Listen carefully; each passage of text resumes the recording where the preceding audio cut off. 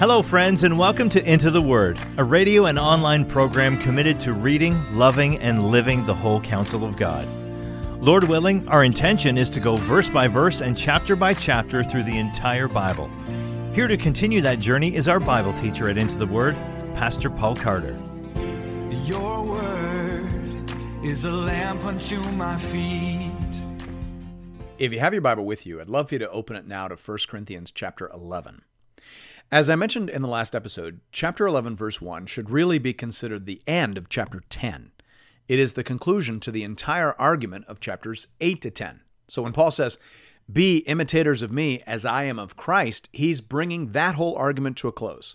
He's saying, I am willing to forgo all manner of pleasures and privileges for the sake of the gospel and for the honor of Christ, and so should you be. Be imitators of me as I am of Christ.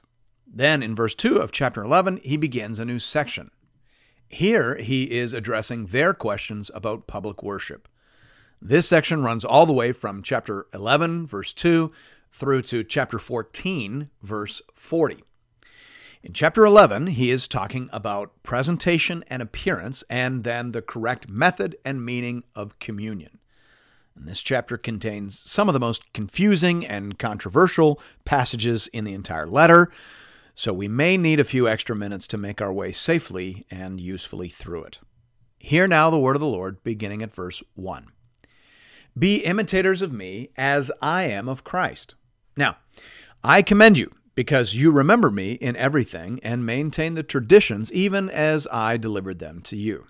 Let's just pause here to notice that Paul seems to be commenting at their request upon how well or how poorly they have understood and carried on the traditions of worship that he attempted to establish in their midst. He says here in verse 2 that he commends them with respect to the traditions about gender, attire, and presentation during worship that he's going to talk about in the next several verses. But then down in verse 17, just before he talks about communion, he says, but in the following instructions, I do not commend you, because when you come together, it is not for the better, but for the worse. So again, if we were to attempt to backwards engineer this letter, it would seem that they wrote to him and asked something like this: Dear Paul, we have a few questions about worship. We've been requiring the women to wear the normal costume of the Roman matron in public services. Some of the women were wondering, however, if because we're one in Christ now, and because men and women share equally in Christ, if all such distinctions should now be dropped. Some of the women have actually been adopting male dress. We've put the brakes on that, but would like to have an opinion on this matter from you. Also, we'd like to discuss the process for communion. We've been doing it thus and so, and would like to have some confirmation from you as to whether we are doing it correctly. Love, your friends in Corinth. Now, if that does somewhat reflect the nature of their inquiry, then it would seem that Paul is commending them on the first issue and correcting them on the second. In verse 2, then, Paul is basically saying, yes, you're on the right track here with respect to presentation and attire in worship. And I want you to understand why this tradition is worth preserving. He begins to make that argument in verse 3.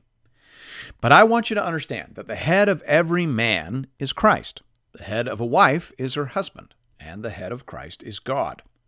Paul is saying here that every human being is under authority. Even Jesus Christ, with respect to his human nature, is under authority. Jesus the Christ is king over all human beings and subject to God the Father. So the physical universe has been established with a certain order to it. David Pryor puts it this way: the divine order is God, Christ, husband, wife. The husband is no more superior to his wife than God is superior to Christ. But as Christ chose to submit himself to his Father, so the wife should choose to submit herself to her husband. Closed quote.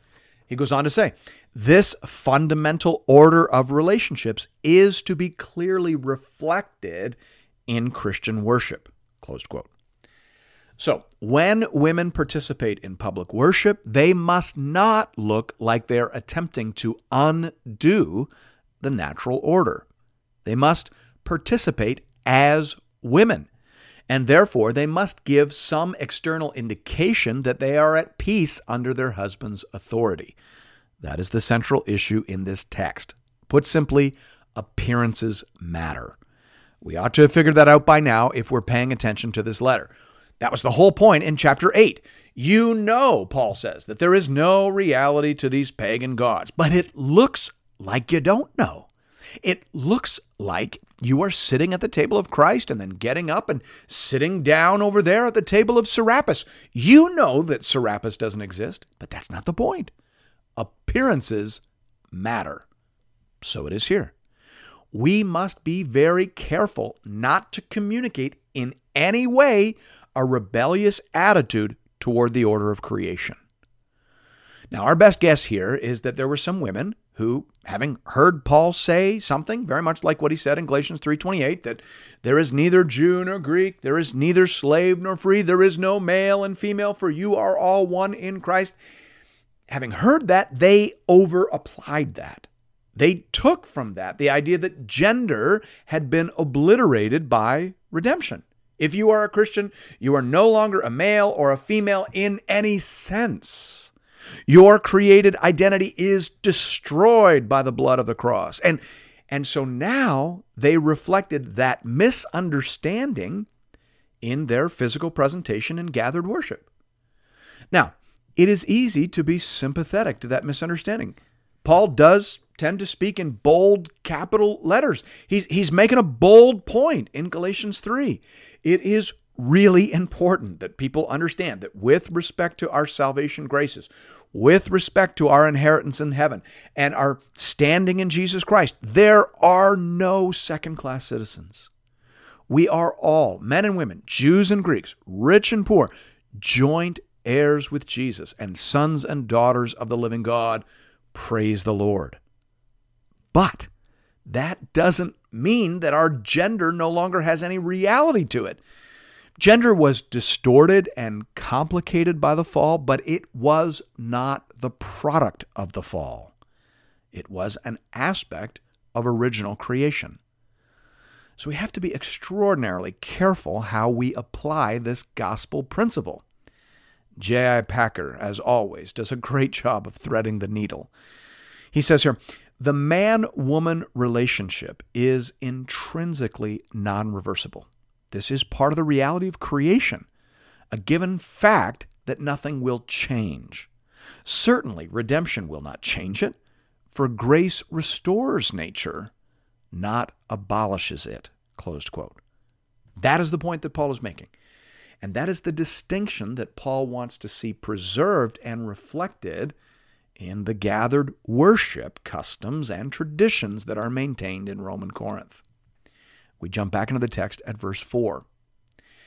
Every man who prays or prophesies with his head covered dishonors his head. But every wife who prays or prophesies with her head covered dishonors her head, since it is the same as if her head were shaven. For if a wife will not cover her head, then she should cut her hair short. But since it is disgraceful for a wife to cut off her hair or shave her head, let her cover her head. For a man ought not to cover his head, since he is the image and glory of God, but woman is the glory of man. For man was not made from woman, but woman from man. Neither was man created for woman, but woman for man. That is why a wife ought to have a symbol of authority on her head, because of the angels. Now, let me quote J.I. Packer one more time. He reminds us so helpfully that the biblical revelation was given in terms of Eastern culture, environment, and thought forms, all very different from our modern industrial Western world, and it has to be translated into modern terms before men can fully grasp its relevance. Close quote. That is exactly the challenge we have with respect to this passage. It involves all kinds of cultural cues that would have made perfect sense in a first century Roman context, but that we struggle to understand in 21st century North America or 21st century anywhere else. I'm not sure where you would go to hear this text as a native. So we have to be very cautious here. What is clear is that Paul is creating a new and distinct worship tradition. He says in verse 4, that men are to pray with their heads uncovered. Well, that is different from how it was done in both Judaism and Roman paganism. Jewish men prayed with their heads covered. They did then and they still do now. And Roman men prayed with their heads covered. So Paul is saying, we will not do that. We will signal with our dress that something has changed.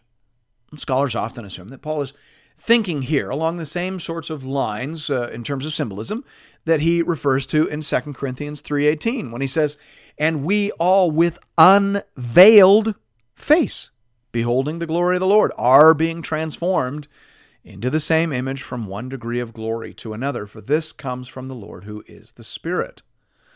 There, the unveiled face refers to the miracle of regeneration that allows a person to truly understand God and to truly love and appreciate the Word of God. That's the mark of true conversion. And therefore, we're going to start a new tradition. Men are going to pray and participate in gathered worship unveiled, but women are going to remain veiled.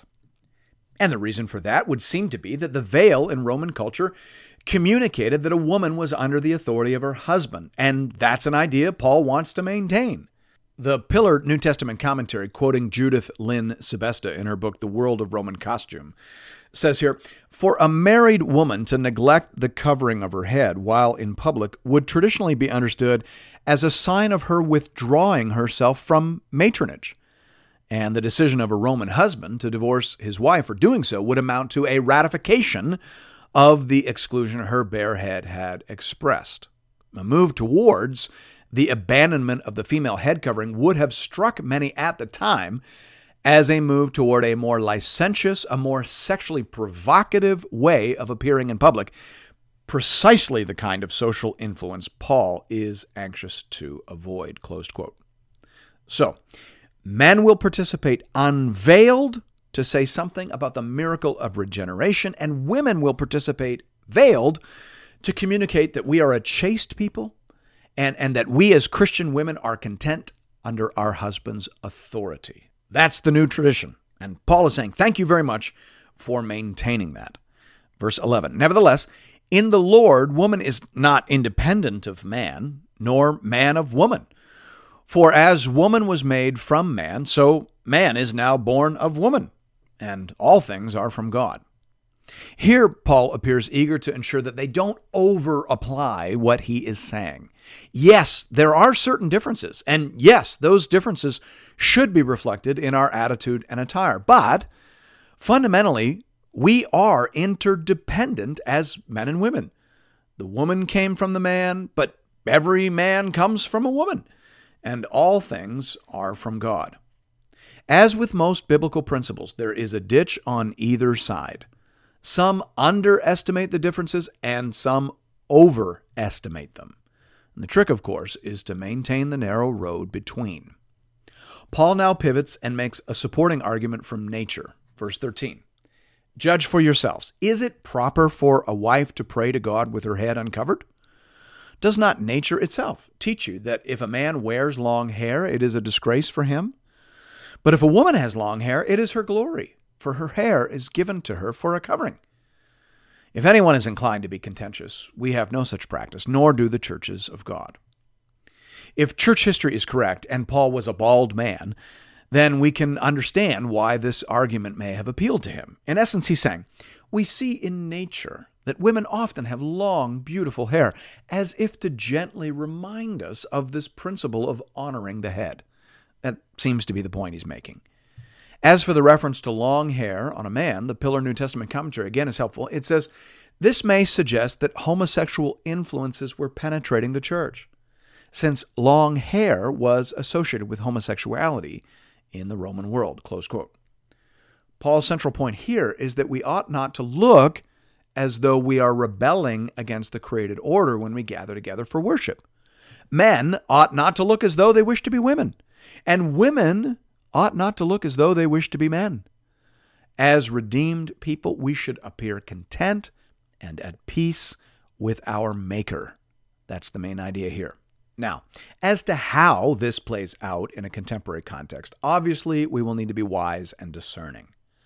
the cultural symbols and recognized cues are, of course, going to be different today than they were 2,000 years ago. And they'll have to be adapted to place as well as to time. 2,000 years ago, if a woman wore a Roman stola to church, it communicated clearly that she was a married woman and in happy submission to her husband's authority.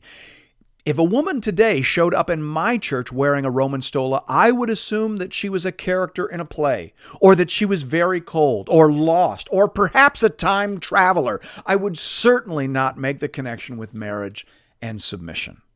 So, we will need to communicate this principle differently today.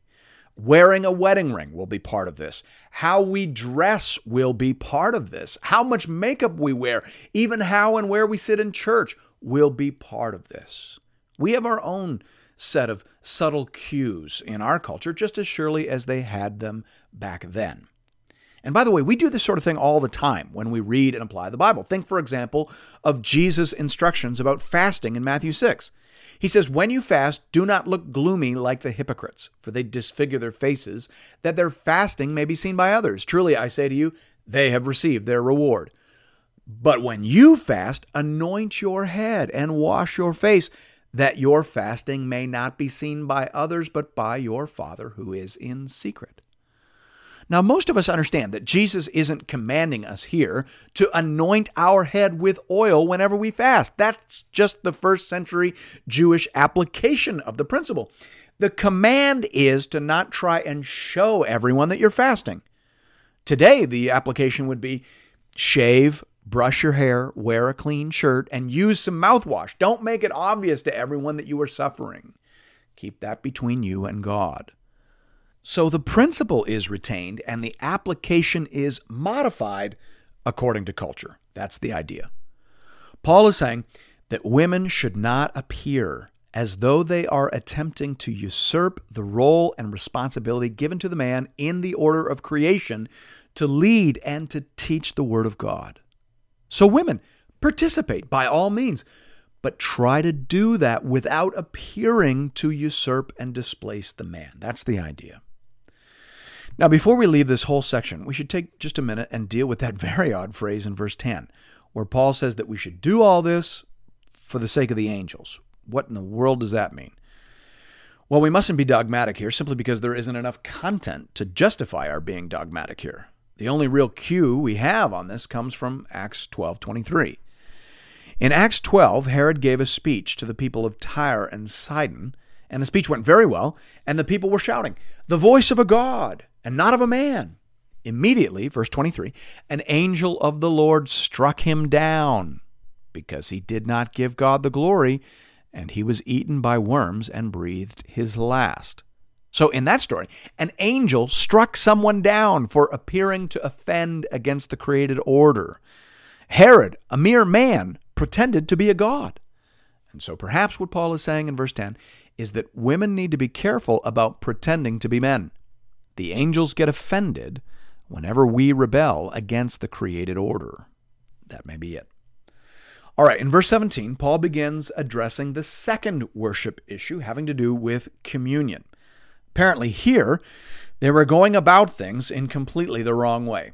He says, "But in the following instructions, I do not commend you, because when you come together, it is not for the better, but for the worse. For in the first place, when you come together as a church, I hear that there are divisions among you, and I believe it in part, for there must be factions among you in order that those who are genuine among you may be recognized. When you come together, it is not the Lord's Supper that you eat. For in eating, each one goes ahead with his own meal. One goes hungry, another gets drunk. What? Do you not have houses to eat and drink in? Or do you despise the church of God and humiliate those who have nothing? What shall I say to you? Shall I commend you in this? No, I will not." It will be helpful here to remember that the church at this time was meeting in the house of a man named Titius Justus. You will recall that the Christians were kicked out of the synagogue and that they moved the whole church into the house of the man who lived next door. You can read about that in Acts 18:7. Historians tell us that a good-sized Roman home at that time would likely have had a dining area that could comfortably sit 10 to 12 people. It would also have had an outdoor courtyard that could have sat between 30 and 70 people, depending on the size of the home. And so it seemed that what was happening was that when the church gathered on the Lord's Day for communion, the rich, important people were eating in the dining area, and the poor people were sitting huddled together outside in the courtyard. Like good Romans always did, they were dividing according to class. But that's not acceptable, Paul says. In fact, what he says here is quite astonishing. Look at verse 20. He says, when you come together, it is not the Lord's Supper that you eat. Apparently, we can't just do the Lord's Supper however we like. If we don't do it the right way, then it isn't the Lord's Supper. It's just you eating a piece of bread and having a bit of wine on your own. If the meaning is obscured by the method, then it would be better not to do it at all. That's what Paul says in verse 17. When you come together, it is not for the better, but for the worse. Every time you do communion, he says, you actually get worse as Christians. Your communion liturgy is actually a de-sanctifying experience. And you'd be better off if you stopped practicing it entirely. That's a pretty remarkable thing to say. But then again, the communion liturgy in Corinth was a pretty remarkable thing, and not in a good way. In addition to sitting by class, there was no coordination. The meal in the main dining area would be served when those guests had assembled, and then everyone else would eat on their own, if indeed they had any food to eat. Some got drunk, some went home hungry and humiliated. The whole thing did more to obscure the gospel than just about anything they could have designed had that been their intention. And so Paul reminds them of what the Lord's Supper is. He walks them through the basics once again. We read about that in verses 23 to 26. 4. I received from the Lord what I also delivered to you, that the Lord Jesus, on the night when he was betrayed, took bread, and when he had given thanks, he broke it and said, this is my body, which is for you. Do this in remembrance of me. In the same way also he took the cup after supper, saying, this cup is the new covenant in my blood. Do this as often as you drink it in remembrance of me. For as often as you eat this bread and drink the cup, you proclaim the Lord's death until he comes. The Lord's Supper is intended to serve as a picture and a reminder of the gospel. Now, that isn't to say that the Lord isn't truly and really present in it. In chapter 10, Paul made the point that to participate in the meal is to participate in Christ. There is a reality here that is more than mere remembrance. But there is remembrance. Kiempe and Rosner are helpful here. They say, the bread should be understood to represent Christ's body, just as the different elements of the Passover Seder represented and reminded them of different aspects of Israel's experience of redemption at the time of the Exodus, closed quote. So, communion intends to recall the central act of our redemption. It reminds us of what Jesus did, and it calls us back to our covenant relationship with God by means of that central event. In essence, communion is like renewing our wedding vows. Baptism is like our wedding day, and communion is like our anniversary when we remember and reaffirm our pledge and allegiance. And that's why you have to take it seriously. Paul says that in verse 27. Whoever therefore eats the bread or drinks the cup of the Lord in an unworthy manner will be guilty concerning the body and blood of the Lord. Let a person examine himself then, and so eat of the bread and drink of the cup. For anyone who eats and drinks without discerning the body eats and drinks judgment on himself. That is why many of you are weak and ill, and some have died. But if we judged ourselves truly, we would not be judged. But when we are judged by the Lord, we are disciplined so that we may not be condemned along with the world. Remember, the whole issue here is that the overly casual slapdash approach to communion that was in evidence in Corinth was actually a de-Christianizing event, according to the Apostle Paul. It served to obscure the gospel as opposed to reminding and reinforcing. So now here, Paul is calling for a slower, more thoughtful, and deliberate approach. Before partaking, all participants should engage in some careful self-examination. Now, as to what a person should be thinking about during this time, Matthew Henry is very helpful. He says, let him consider the sacred intention of this holy ordinance, its nature and use, and compare his own views in attending on it, and his disposition of mind for it. And when he has approved himself to his own conscience in the sight of God, then let him attend." Closed quote. In essence, Henry says, take a minute to make sure you understand what communion is saying about the death of Jesus Christ and to evaluate how you stand in relation to that central truth. I think that's exactly right. F.F. Bruce adds another important dimension. He says the context implies that his self-examination will be specially directed to ascertaining whether or not he is living and acting in love and charity with his neighbors, closed quote. So think about yourself in relation to the cross, and then think about yourself in relation to other people. And then, and only then, eat of the bread and drink of the cup. Verse 33. "So then, my brothers, when you come together to eat, wait for one another. If anyone is hungry, let him eat at home, so that when you come together, it will not be for judgment. About the other things, I will give directions when I come." So Paul says, let there be coordination, let there be unity, and let there be clarity. Let's understand what we are doing. Let's be considerate of one another, and let's make sure that our worship is pleasing and honoring to the Lord. Thanks be to God. And thank you for listening to another episode of Into the Word. If you've appreciated the Into the Word ministry, I'd like to personally invite you to pay it forward by supporting a mission project that is very close to my heart.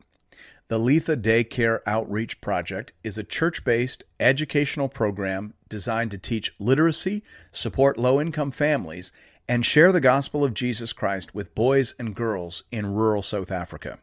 I've seen this project with my own eyes. I have shaken the hands of parents whose families have been helped. I have heard the songs and Bible verses out of the mouths of some of these dear children as they have been taught and helped to put their trust in the Lord. And nothing would be more gratifying to me than for you to show your appreciation for Into the Word by investing in these little ones. You can do that in one of two ways. You can give through the Into the Word app or by visiting the Into the Word website at intotheword.ca. Just click on the Give tab and you'll find giving options for both Canadian and American listeners. This is a registered project with ABWE Canada and ABWE USA. So tax receipts are available to all eligible donors. Just identify where you're listening from and click on the Fund button and select Letha Daycare Outreach. Thank you for considering this method of showing your support for the Into the Word program. And may God alone be glorified.